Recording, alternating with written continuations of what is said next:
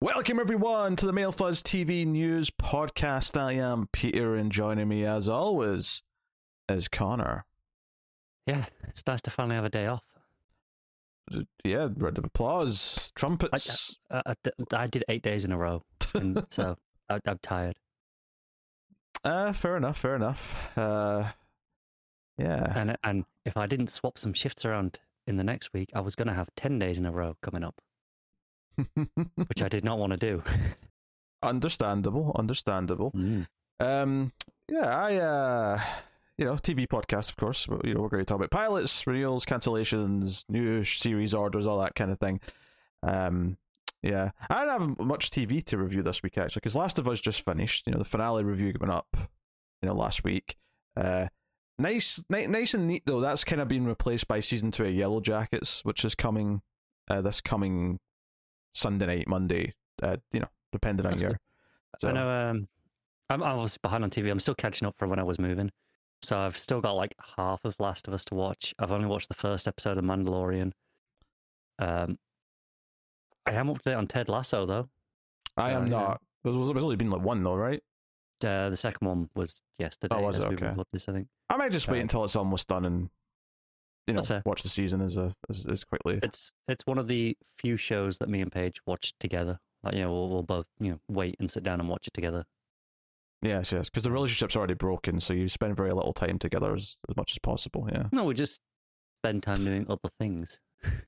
Yeah. Like what, knitting? You do a lot of knitting together? I don't. She does cross stitch a lot though. Okay. Which is not so far removed from knitting. Jigsaw puzzles? Do you do a lot of jigsaw puzzles together? Occasionally, yeah. I've got a whole board game and jigsaw cupboard. I don't know what my joke is here. Something like you're a pair of like old 80-year-olds or something. I don't know. Yeah, but there's nothing wrong with jigsaws and board games. I'm not saying there is. Except Monopoly. F that game. Oh, no. Yeah, I had this argument at work with someone the other day who likes Monopoly. I'm like, what the hell is wrong with you? It's terrible. No one likes Monopoly. It's badly designed on purpose. Monopoly is a game that seems fine when it's the only game your family has, because for some reason every family had a copy of Monopoly. But as soon as you actually learn or see even anyone play a better board game, you suddenly understand, wait, what? Are you supposed to feel excitement when you play a game? What? Monopoly is intentionally designed to be not fun. I know, it started off as a satire of capitalism and its origins. But here's the thing about Monopoly, is that even if you win, you're not happy you won at the end of Monopoly. You're just thankful that it's over. Yeah, because you've been sat there for like 64 hours. Like, even winning's not joyous. It's terrible. It's a boring game. It's a terrible game. I definitely... I do have a version of Monopoly in the cupboard, I'm pretty sure, because who doesn't, right? Checkers is better than Monopoly. At least Checkers is a little bit of skill. There's something happening. Yeah, you hop over the counters. That's kind of fun and satisfying when you get to the other side and you get to double up. It's simple stuff. Yeah. Why we're on a board game tangent, I don't know. Blame you. It was my fault. I went down a weird path making fun of you. But yes, welcome everyone to the TV podcast. We're here. So last episode we did on a weird day. We recorded like a Monday night, so we didn't do one at the weekend like normal. But this is obviously for this weekend. So the news goes back to Tuesday last week when I was looking for it. Not actually a great ton, even though it was like a week and a half's worth technically of stuff that could be here. But you get these periods, a little bit of a lull here and there. It's just a bit quieter. But that's okay. We'll get into it. Maybe there'll be more board game tangents should things come up. All right, let's get into renewals and cancellations then. So that's out of the way. Some renewals. Fox have renewed Accused for season 2. I don't recall that one. We'll move on because I don't know. I mean, it's a bland Fox show. Probably, let's be honest. They've also renewed Alert Missing Persons Unit for season 2. Oh, I can imagine what that is. I don't remember ever talking about it, but I know exactly what it is just from that title. Peacock have renewed Bel Air for season 3. Obviously, the reboot of Fresh Prince. I didn't realize it was already on a season 2, but me either. there it is. Apparently, it's doing all right for them. And then one cancellation I've got this week, which is Willow, which has been cancelled at Disney Plus after one season. Which, there's been a few comments recently from Disney and Marvel about putting out too much content and, maybe oversaturating things. And I wonder if, not that Willow's part of Star Wars or Marvel, but just the idea that, maybe one too many reboot shows that's expensive. It's possible. I think it's more just that I think it was quite expensive for what it was. And I think it didn't get quite the audience they were hoping for. And I think, honestly, as much as we're saying, they're slowing down with Marvel and Star Wars, it's still a safer bet for them to funnel that money into another Star Wars or Marvel show in the long run than it is to do a second season of something that's not performing very well. I mean, yeah, no one's going to argue with you. A Marvel or Star Wars show will do better than a season of Willow. Exactly. I've never even seen the movie Willow. No. Neither have I, which is surprising. It feels like something I'd like. I mean, I'm sure Warwick Davis carries a high price tag when you get him on board for a show. I mean, he was the Lep after all, but... Yeah. He's a cultural icon. Is he? He's a cultural icon. No, I think he actually is. Like, think of a lot of the roles that he's in. He's pretty pretty famous for a lot of his roles, and I think he can kind of get away. Like, he can command a pretty respectable price tag for depending on what the role is because of. I mean, I'm not saying he's other actors. Yeah, I'm not saying he's super cheap. He's just he's not an A-list star. Like, I like him. I thought he was great in Life's Too Short, the TV show. That was good. But but yeah, so. That's all the renewals and cancellations. Not a lot there to talk about. Similar, we got a couple of premiere dates. The first one being Outlander Season 7, which is going to premiere on June 16th. Notably, this is split in two halves this season, so it's 8 episodes starting June 16th, and there'll be 8 later on. This is part 1, yeah. This is part 1. And they already confirmed that Season 8 is the final season, so this is the start of the penultimate season. Yeah, okay, cool. I've just... Slight tangent on this. Okay. The multiple parts of things is getting out of hand. Now, I'm going to preface this by saying it's getting out of hand first in anime, but this could be a harbinger of things to come, and I really hope it's not. Anime has always been a bit different with the schedules, right? No. This is just in terms of the way it's named, and like the seasons and the way they're counting them. So, Attack on Titan, I think it had 3 seasons, and then season 4 was marketed as the final season, and then there was then there was Attack on Titan, the final season part 2, and then it gets better. Attack on Titan, the final season part 3, part 1. They split the final season part 3 into 2 parts, and they literally just named it like that. At least call it part final season part 3A. Just at least differentiate. It is the final season part 3, part 1. And then part 2, obviously. I mean, it's nuts, and I really hope that stays to anime. Yeah, I don't think that the rest will follow suit. In the same way that comics are more complicated and they have to be, streamlined a bit for the movies and stuff. I feel the same way as here. Anime is allowed to be complex and impenetrable because anime fans are all nut jobs, and it's somehow one of the most successful animes of all time. Yes, that is laughable. Other premiere date we have here is for The Diplomat, which is a Netflix show that is going to come out in April 20th, and this is 8 episodes. I've got a description here since, I didn't expect you know what this is. Oh, and even if you did know what it was, by the time it comes out, what did you say, April 20th? Yes.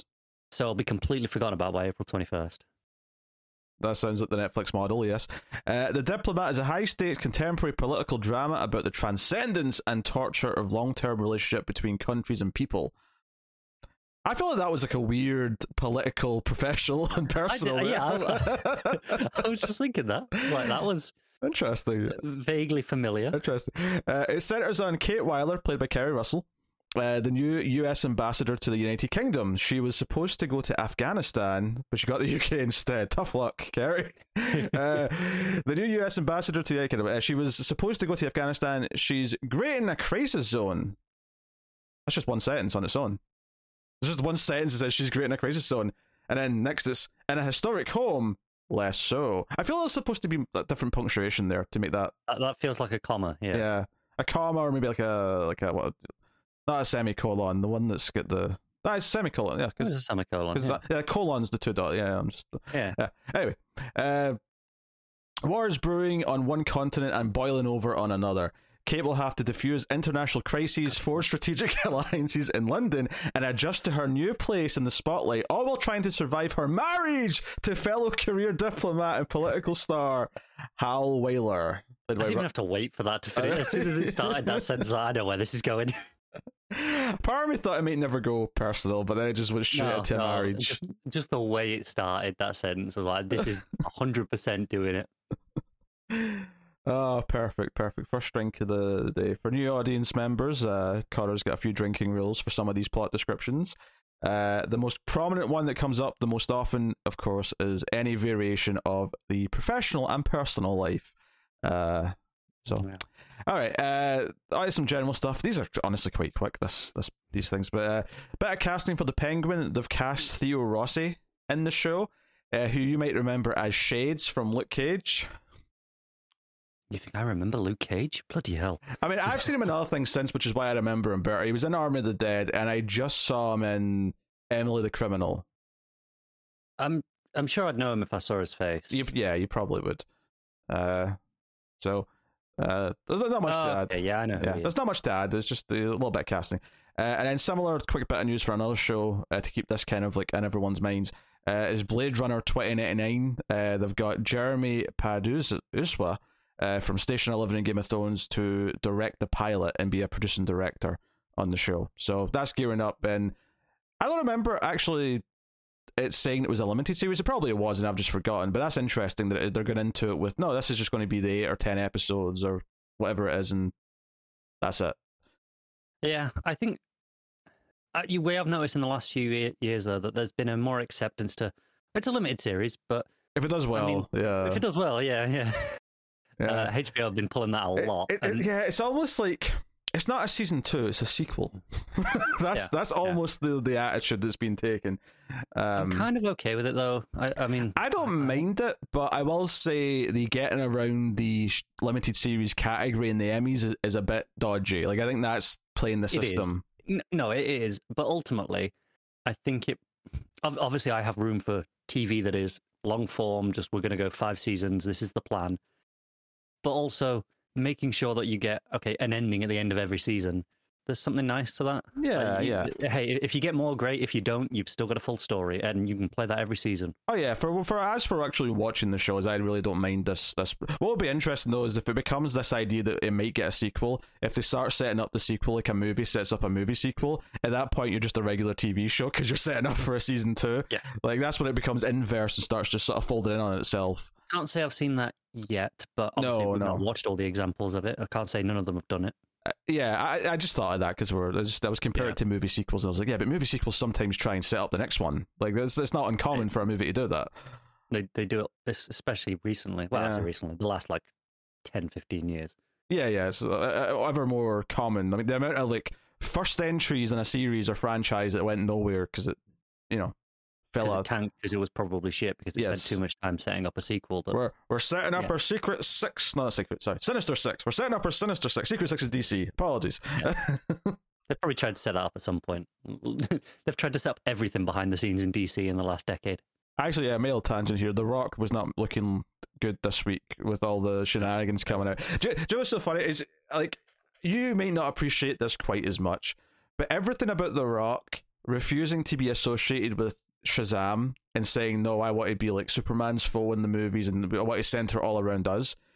This is the most backstage politicking of pro wrestling, being brought into the movie. Because this was what Hulk Hogan was like. This was no, I'm not doing the job. I'm not losing. I need he's below my league. This is so wrestling. It's funny that he's done this because it's just so much from that world. Yeah, I've heard from some other wrestling friends of mine that's kind of what's been going on. It is funny. I did see a tweet the other day so obviously for the new Shazam movie they redesigned the costumes, which is pretty normal on these movies at this point. Even though the costume was fine, right? I'd have said it didn't need changing. I've not seen the new movie, but it didn't look from the trailers that they'd reinvented the wheel. It looked like some minor adjustments. They haven't. It's a change of the the color of the fabric slightly, like the texture. It looks a bit more detailed, and the thing that is noticeable, the change is the lightning bolt, and it's smaller now, and it's like lit differently. And I saw a tweet being like, someone went 100%. The only reason that it's smaller is because The Rock said he has to have a smaller lightning bolt than me. And it's like, there's absolutely nothing to substantiate that whatsoever, but I'm willing to believe it. It sounds possible. My final joke on the matter was that the Rock kept saying before the Black Adam came out that the hierarchy of power of DC was going to change. And I'm like, it did. You put James Gunn in a position of power. Congratulations. Yep. So, yeah, I just thought that was funny. So last up in the general section here on the TV news is, now this is not something we normally talk about, but this was never going to come up any other way. This was a show we talked about in the news shows, I don't know, a month ago, 2 months ago, whatever it was.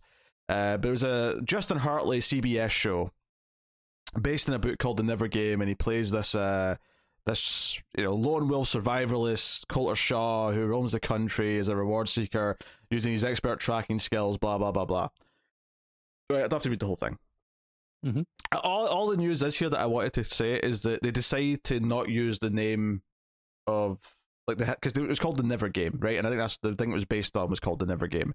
They've decided to change the title for the TV show. Oh, it's going to be so much more generic, isn't it? It's called Tracker. Look, I'm not going to say The Never Game is the best title ever. It's fine. It's better than Tracker. It is. Like, it's not like a terrible title, I don't think. The Never Game. It doesn't tell you what it's about, but that's fine. I think it's... Yeah, I don't think a title needs to tell you what it's about. No, I don't either, but it's unique enough that if you Google that, The Never Game, it's going to show up pretty easily. Right? Tracker. The example I always give is Silence of the Lambs. Silence of the Lambs does not tell you a goddamn thing what that movie is, but the title's perfect, and you get that moment in the movie where you're like, like, I love that. And maybe this show / book has that moment. Oh yeah, well, maybe with The Never Game. Well, we don't know. But I don't think it's a title that really grabs you, but it's fine. It was a perfectly acceptable title that there is no reason that they should have changed. Titles are so much, just in general, I think they're worse. Like, I think about things like Nightmare on Elm Street. That's such a good title, but if it was made now, as a new IP now, it would probably just be called like Dream Killer. Like, it would be like the most. But A Nightmare on Elm Street is such a good title, but I feel like things don't get titled that way anymore. No, I think it would just be simple. It would just be like Nightmare. Yeah. Which is like sure really bland and generic. Yeah. I think about this sometimes, and that's one that not every title, obviously, in the old days is fancy or more complex, but there's ones like that. I mean, even in the same genre, Halloween is not a complex title by any means. No, but it's simple, it's perfect. It is. Yeah. I'm not saying it's a bad title. I'm just saying again, it goes against that rule that you were kind of advocating for there. That said, I do wonder, like, would the original title of the Babysitter Murders or Babysitter Killer, I can't remember the exact phrasing, but it was something like that. I do wonder, like, would that have, but the story goes that they just sort of checked, wait, has anyone ever actually titled their movie Halloween? Is that just sitting there waiting to be used? And it was like, oh, well, let's use that. Not? Yeah. And of course, without Halloween, you don't have Friday the 13th. You don't have April Fool's Day. You don't have all these other horror movies that are just the day. Yeah. But anyway, all right. So out of the comedies then for the TV shows, we have HBO developed a new comedy series called Disengagement from writer and executive producer Robin Thade from the Black Lady Sketch Show.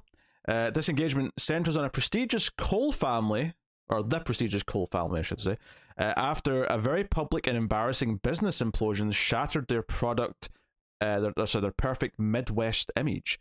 And it was just an image, because behind closed doors, even the dysfunction has dysfunction, proving family is the ultimate pyramid scheme. So, okay. Yeah. I'm glad that's a comedy description. Yeah. Because I can see that as this, that dysfunctional setting kind of working out kind of nicely. I think describing the family as a pyramid scheme is a nice enough play on words that gives me an idea of like the joke it's going to, like the idea that the dad thinks he's the boss, the kids all treat him like he's the boss. I can kind of maybe picture what the comedy is going to come from.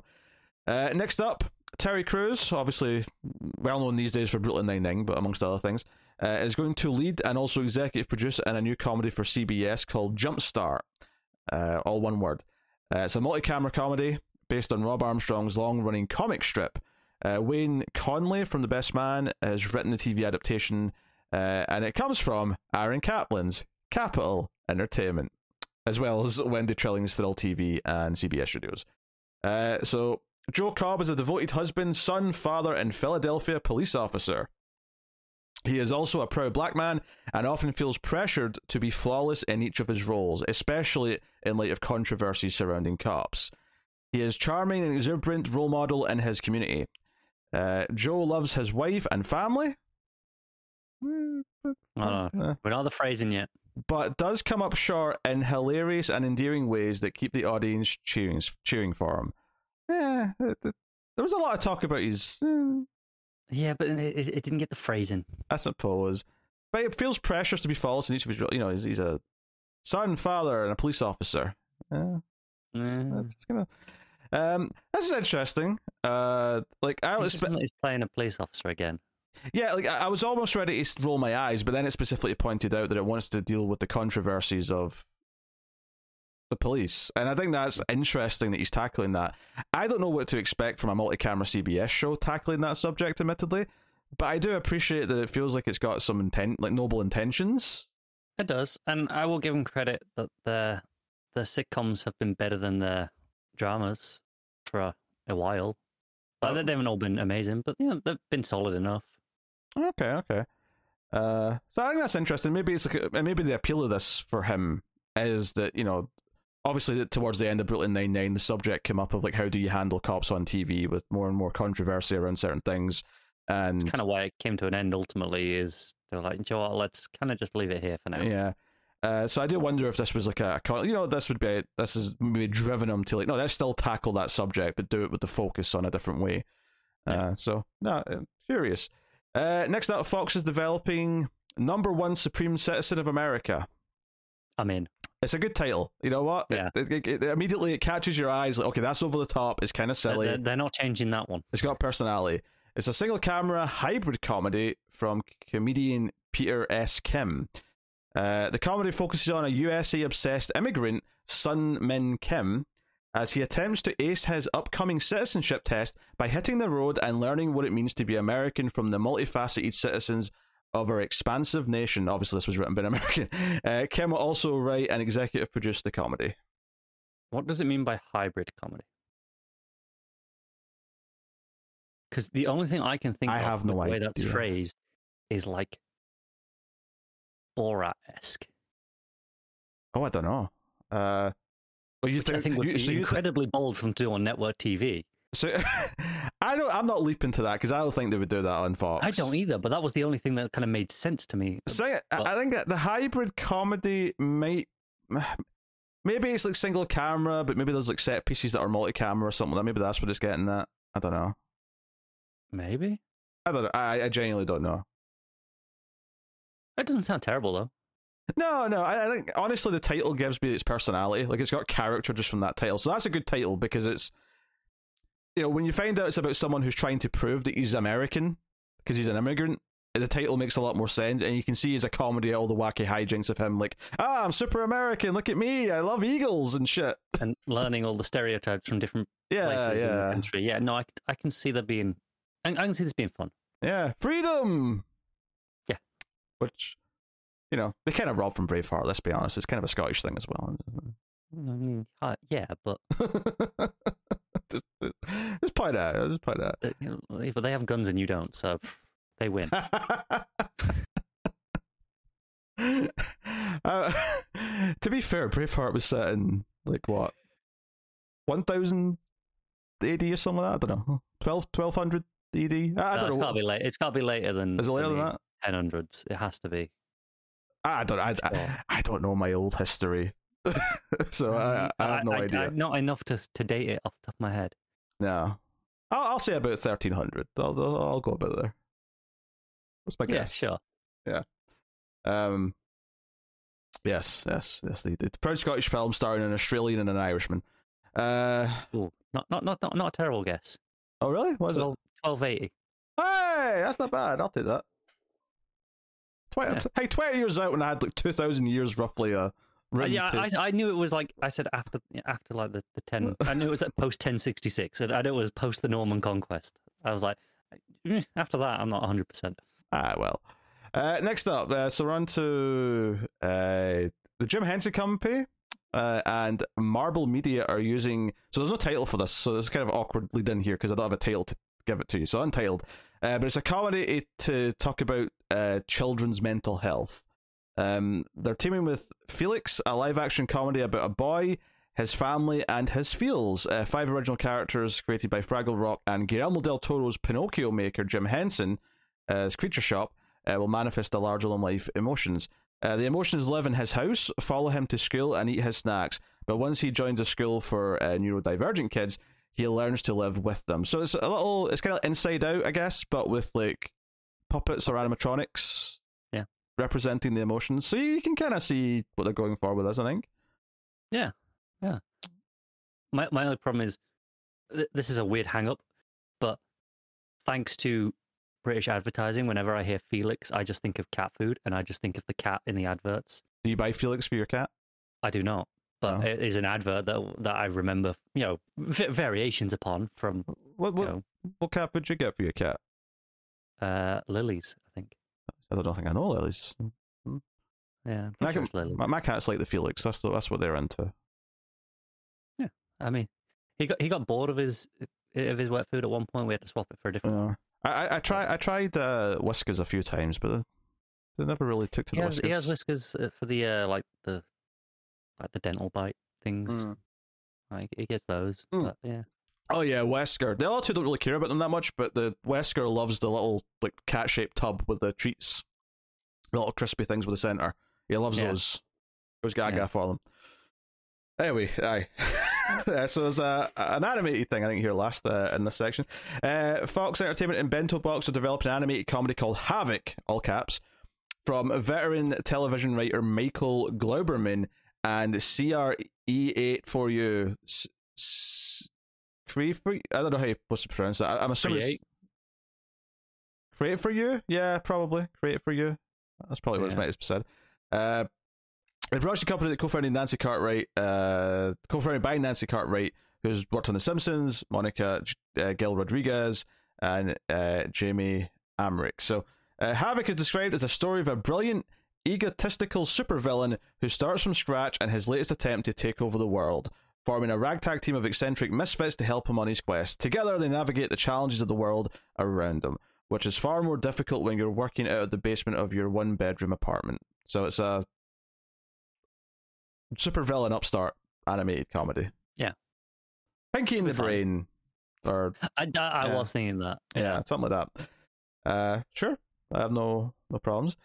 So we're out of the dramas then. We do have a pretty interesting one to start off with. So the Homeland co-creator, executive producers of Howard Gordon and Alex, I said that's because Alexa. Alex Ganza are working on another show for Showtime, which is where Homeland was also based. They're working on a show based on Gattaca, the 1997 movie starring Ethan Hawke and Jude Law, Uma Thurman. Absolute masterpiece of a movie. It's fantastic. It is a fantastic movie. We did it on the Ace during the autumn, I think, last year. Still holds up. Wonderful, right? It's only gotten better every time I've seen it. It's a great little film. So, yeah. Written by Gordon, Ganza, and Craig Barton, the series takes place a generation after the events of the film. So it's, I don't know if it'll refer back to it. Maybe it'll tell us in a second, but it is set a little bit later. When science and humanity have evolved to the point where we can direct our own evolution, genetic engineering has created a world in which parents can determine the future of their children before they are born, aka the Valids, which by default has created a new underclass, no longer determined by social status or the color of one's skin, the invalids. I think in the movie they might say invalid though. I think that's why I said it that way. Yeah, because it's not invalid in this case. It's specifically invalid. the opposite of valid. Yeah. So yeah, the movie's great. It's a great movie.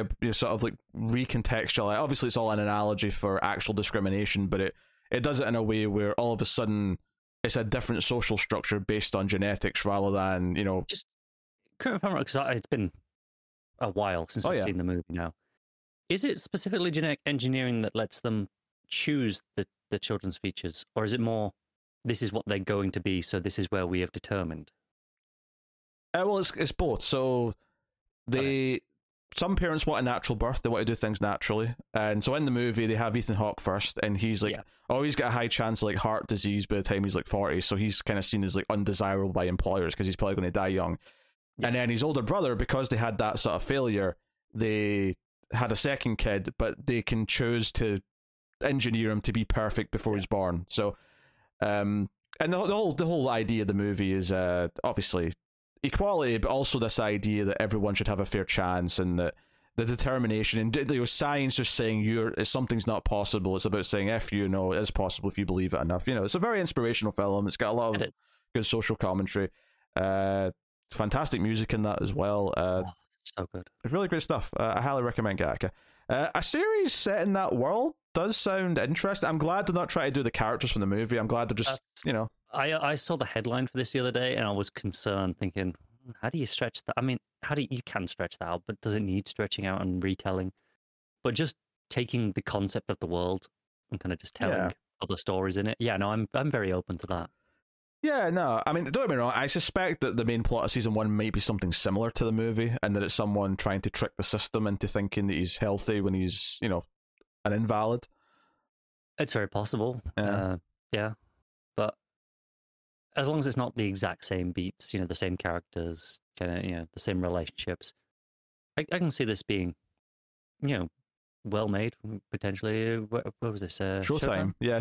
All right, so it should have a budget. Showtime, I think they probably want a big hit in their hands. I don't know what their last big hit was. Obviously, they're kind of clinging to Dexter to try keep afloat right now. But maybe this could be one of their big sort of. They should have a reasonable budget, and I don't think Gattaca needs an extreme budget. No, a lot of the world, it's a very sanitized world. It's very minimalist looking. Yeah, it's a very sort of like.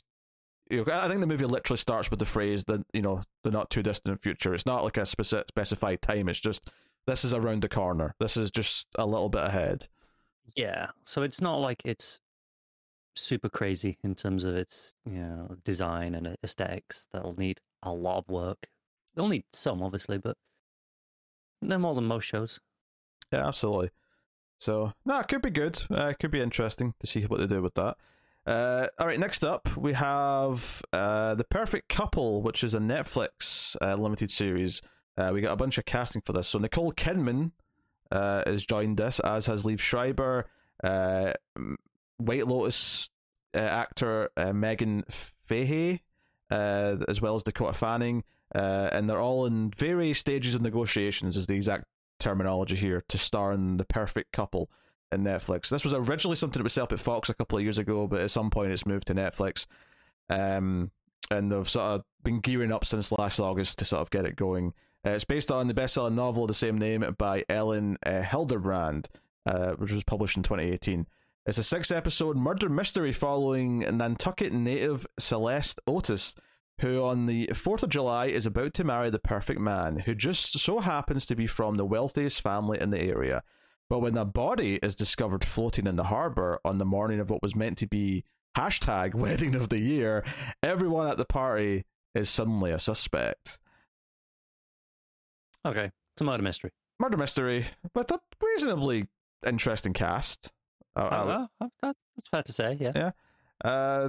It's a sort of thing where I could see it being quite dry, but I could see it being Depends. If it's a satirical take on that style of person, that culture, I can see that kind of being, potentially quite amusing alongside being a murder mystery. I mean, they point out that it's the wealthiest family, and the hashtag use does imply a little bit of a jab, a little bit of a sense of humor, but I think it's 6-episode complete story makes me more interested, I think, in this than it's a season that's got a murder mystery, but there may be a season 2. I think this being a limited thing, it actually makes it more appealing than if it wasn't. I agree. So yeah, that's cool. FX is developing a drama series called Drug Spies from Noah Pink. who wrote the screenplay for the upcoming Tetris movie at Apple. Which at the end of this month, I think, right? Yeah, which was good. I actually almost put that in the pilot vote, thinking it was a TV show. Last month, and then just at the last second, like I looked at it and went, "Oh, it's a movie." But yeah. So author Kirk Wallace Johnson and the Falcon Winter Soldier director Carrie Skoglund are working on this as well. So the original series, which is inspired by true events, tells the stories of spies who work on behalf of multinational drug companies. Well, some of the plot deals have been kept under wraps. We hear, this is Deadline speaking, we hear the character-driven series tells the story of two former CIA Special Forces soldiers who are dispatched by the Big Pharma to take down the most prominent genetic drug producer in the world. It's my Resident Evil brain, but I see Big Pharma and I just see the Umbrella logo like in my head. I'm also TV-ifying this and assuming the two spies are actually in a relationship and there's going to be some personal and professional conflict between them as they're doing the job.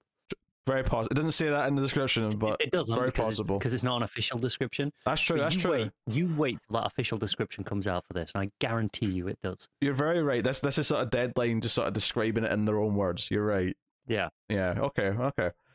Next up, Amazon's moving forward with a series adaptation of E. Lockhart's novel We Were Liars. They've handed the project straight to series order, and it's focused on the theme of consequences of one mistakes. The series follows the wealthy, seemingly perfect Sinclair family who spend every summer sitting gathered on their private island. There's a lot of exploring the rich these days, isn't there? No. It's all eat the rich. Oh, sure. Well, we'll see where this goes. This may not be eating the rich yet. The wedding one might be eating the rich. Like, they may all fall apart because of that murder, but we'll see what this goes. However, not every year is the same. When something happens to Cadence during the summer of her 15th year, she and the other three liars, Johnny, Gat, and Mirren, re-emerge 2 years later and prompt Cadence to remember the incident.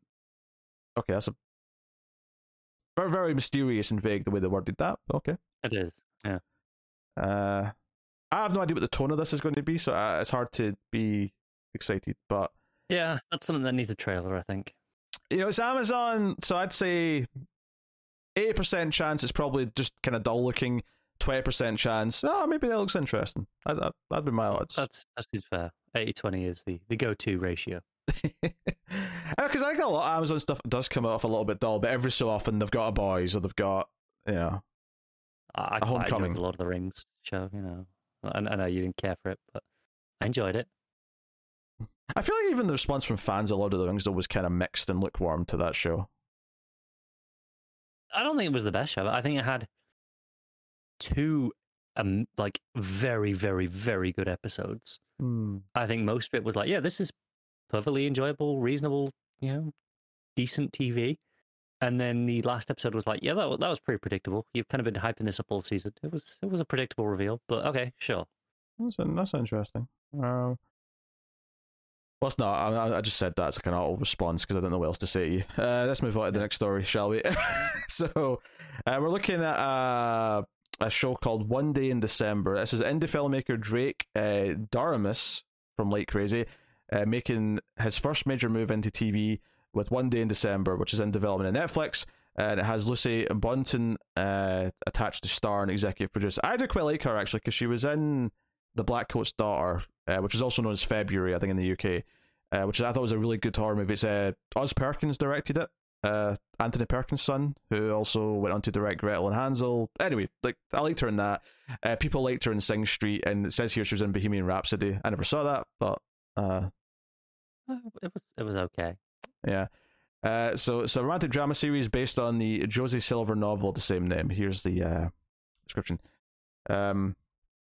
So tells the story of Laurie, who is pretty sure love at first sight doesn't exist anywhere but the movies. But then, can you see where this is going? I think I can. Through a mistied up bus window one snowy December day, she sees a man who she knows instantly is the one. Their eyes meet. There's a moment of pure magic, and then her bus drives away. Laurie subsequently, thank you, spends a year or so scouring London in search of the missing man. His name is Jack, she learns, when he's finally introduced to her at a Christmas party as the new boyfriend of her best friend Sarah. What follows for Laurie, Sarah, and Jack per Random House is 10 years of friendship, heartbreak, missed opportunities, roads not taken, and destinies reconsidered. Just nuke it from orbit. It's the only way to be sure. Yeah, no, I hate this. It sounds like absolute shite. Yes, it does. Not for us, certainly. No. It would be more a fair statement, but I just, no. I was just hoping it just added on something professional at the end, just to give you the... Yeah, just to spite me. Yeah, it's just at the end, just tag on, all of this while she's working at her clothes shop. Which is probably true. Yes. All right, well, last up in the news this week then. Christopher Reich's Simon Risk book series is in development at Netflix. They're reteaming with Edward Berger, who is the director, co-writer, and producer of last year's All Quiet on the Western Front, which was quite... I've not seen it yet, but it did quite well at the awards ceremonies and stuff like that. Got them a lot of buzz. So he's working on this new drama series adaptation. Berger's set to direct the international spy thriller. It's an early development in Netflix, specifically in the UK, which has been written by Rowan Joff from Tin Star and The Informer. The first season will focus on the first book in the series, The Take. So there's multiple books, so there's a chance for multiple seasons. So it doesn't actually say what they're going to call the show. They may just call it Simon Risk, because that's what the series, the books is called, but it sounds a bit dull, so maybe they'll just call it Risk. God, that's even more boring. It is more boring, but you know I'm right. Yeah. Described as being in the vein of Day of the Jackal and The Bourne Identity, The Take centres on Simon Risk, a freelance industrial spy. Risk lives largely under the radar above his auto garage in London until he gets involved in the chase for a stolen letter that could upend the balance of power on the Western world, set against the backdrop of the greatest street heist in the history of Paris. Honestly, that last part made it far more interesting than the rest of it did. It sounded just, generic spy thing, which Yeah. doesn't necessarily mean it'll be bad. It means it won't be for you, but it doesn't mean it'll be bad. But that last bit gave it a little bit of flair. Yeah, just something else going on. And I didn't translate garage for the Americans because it's set in London, so garage was correct. So, so screw you.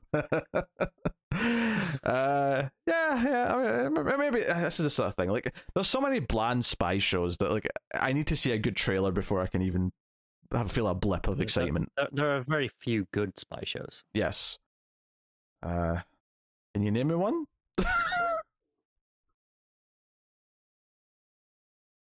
No. Well, there you go. Then I'm going to remember one as soon as we finish recording now. I believe it can happen. I believe, I wouldn't say I like crime shows, but, Breaking Bad and Better Call Saul are technically crime shows. Like, so they'll be... Oh, John, I did see some news earlier about a show that you definitely don't like. Do you remember Taboo? The Tom Hardy Mumble one? Which was a shame because the director did a movie that I loved, but... They're finally working on a second season. We did the pilot of that like 5 years ago. Yeah, I know. I just thought there was never getting a second season. I thought it was done. Oof. Tom Hardy's going to be like a walker, this season 2. That's how much time has passed. Bloody hell. They'll work that into the plot. Don't worry about it.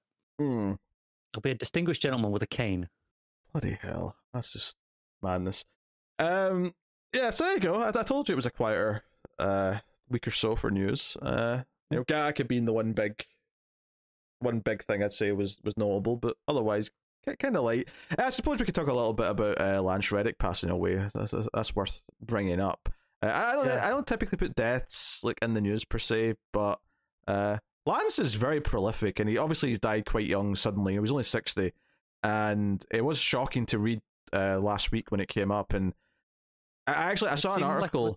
I don't know if the cause has been released yet. I don't think so. I haven't seen anything. It seemed to have been a fairly big shock because he seemed to be like, all the posts were like, hey, yeah, he was still just like chilling and gaming last night. Yeah, it does say, the early reports are saying it looks natural. There's nothing, suspect about it. Obviously, it happens. Yeah.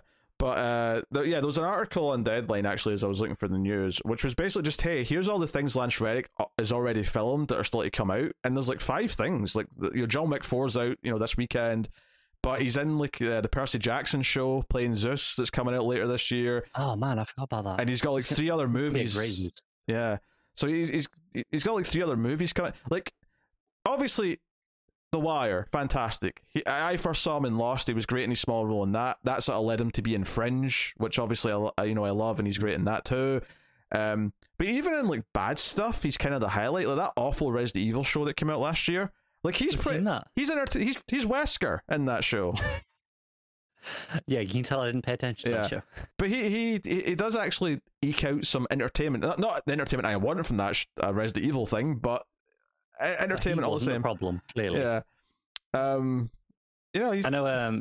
He's pretty beloved in the Destiny fan base. Oh yes, yeah. Does the voice? He's in the Horizon games as well. Yeah. Very prolific. He's one of those guys where I think most people discovered him gradually in the 2000s, but the last decade or so, he's just been all over the place, and everyone always likes to see him. He's always a nice, pleasant face to pop up in anything. So it was quite a shame to just get that sudden news last week. It was just out of nowhere. I just saw someone say, "Oh, it's sad to hear about Lance Reddick." I mean, what are you talking about? What's wrong with Lance Reddick? And quickly searched and found the bad news. So yeah, it's a shame. Yeah, it does suck, but yeah. Well, at least there's a few performances left to enjoy, and you can guarantee you will enjoy them. Yes, and yeah, at least one or two of them are actually stuff that none of it would really matter if they're all bad things or all things that I didn't care about. But like at the very least, John Wick 4, I'm sure I'm going to enjoy when I see it. And I'm next week. Obviously, you're not, but I'm very excited for the Percy Jackson show. The reason why I say that though is because we have one last Kevin Conroy performance to look forward to, and it's like wrapped up in the worst possible thing ever. Yeah, it won't be his fault though. No. So yeah, it is what it is. Yeah. So yeah. R.I.P. to Lance Reddick. It was sad to hear. So. Sorry to end the episode on a bit of a downer, but it was either that or start with it. Yeah, but better to get at the end. Yeah. So, by all means, in the comments, let us know your favorite Lance Reddick roles, moments, all that stuff. Feel free to share them. But that'll do the show for this week, and I'm hoping that we'll be back on a relatively just weekly schedule with this now. Car's moved house finally. We're recording at a sort of normal day for it. So yeah, we're kind of getting back on track. Yes, so hopefully we should be back with you next weekend again.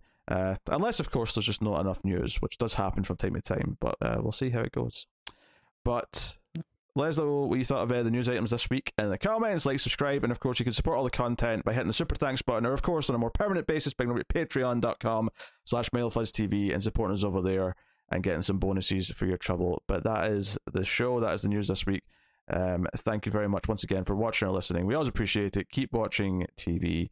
Have you got any vanilla?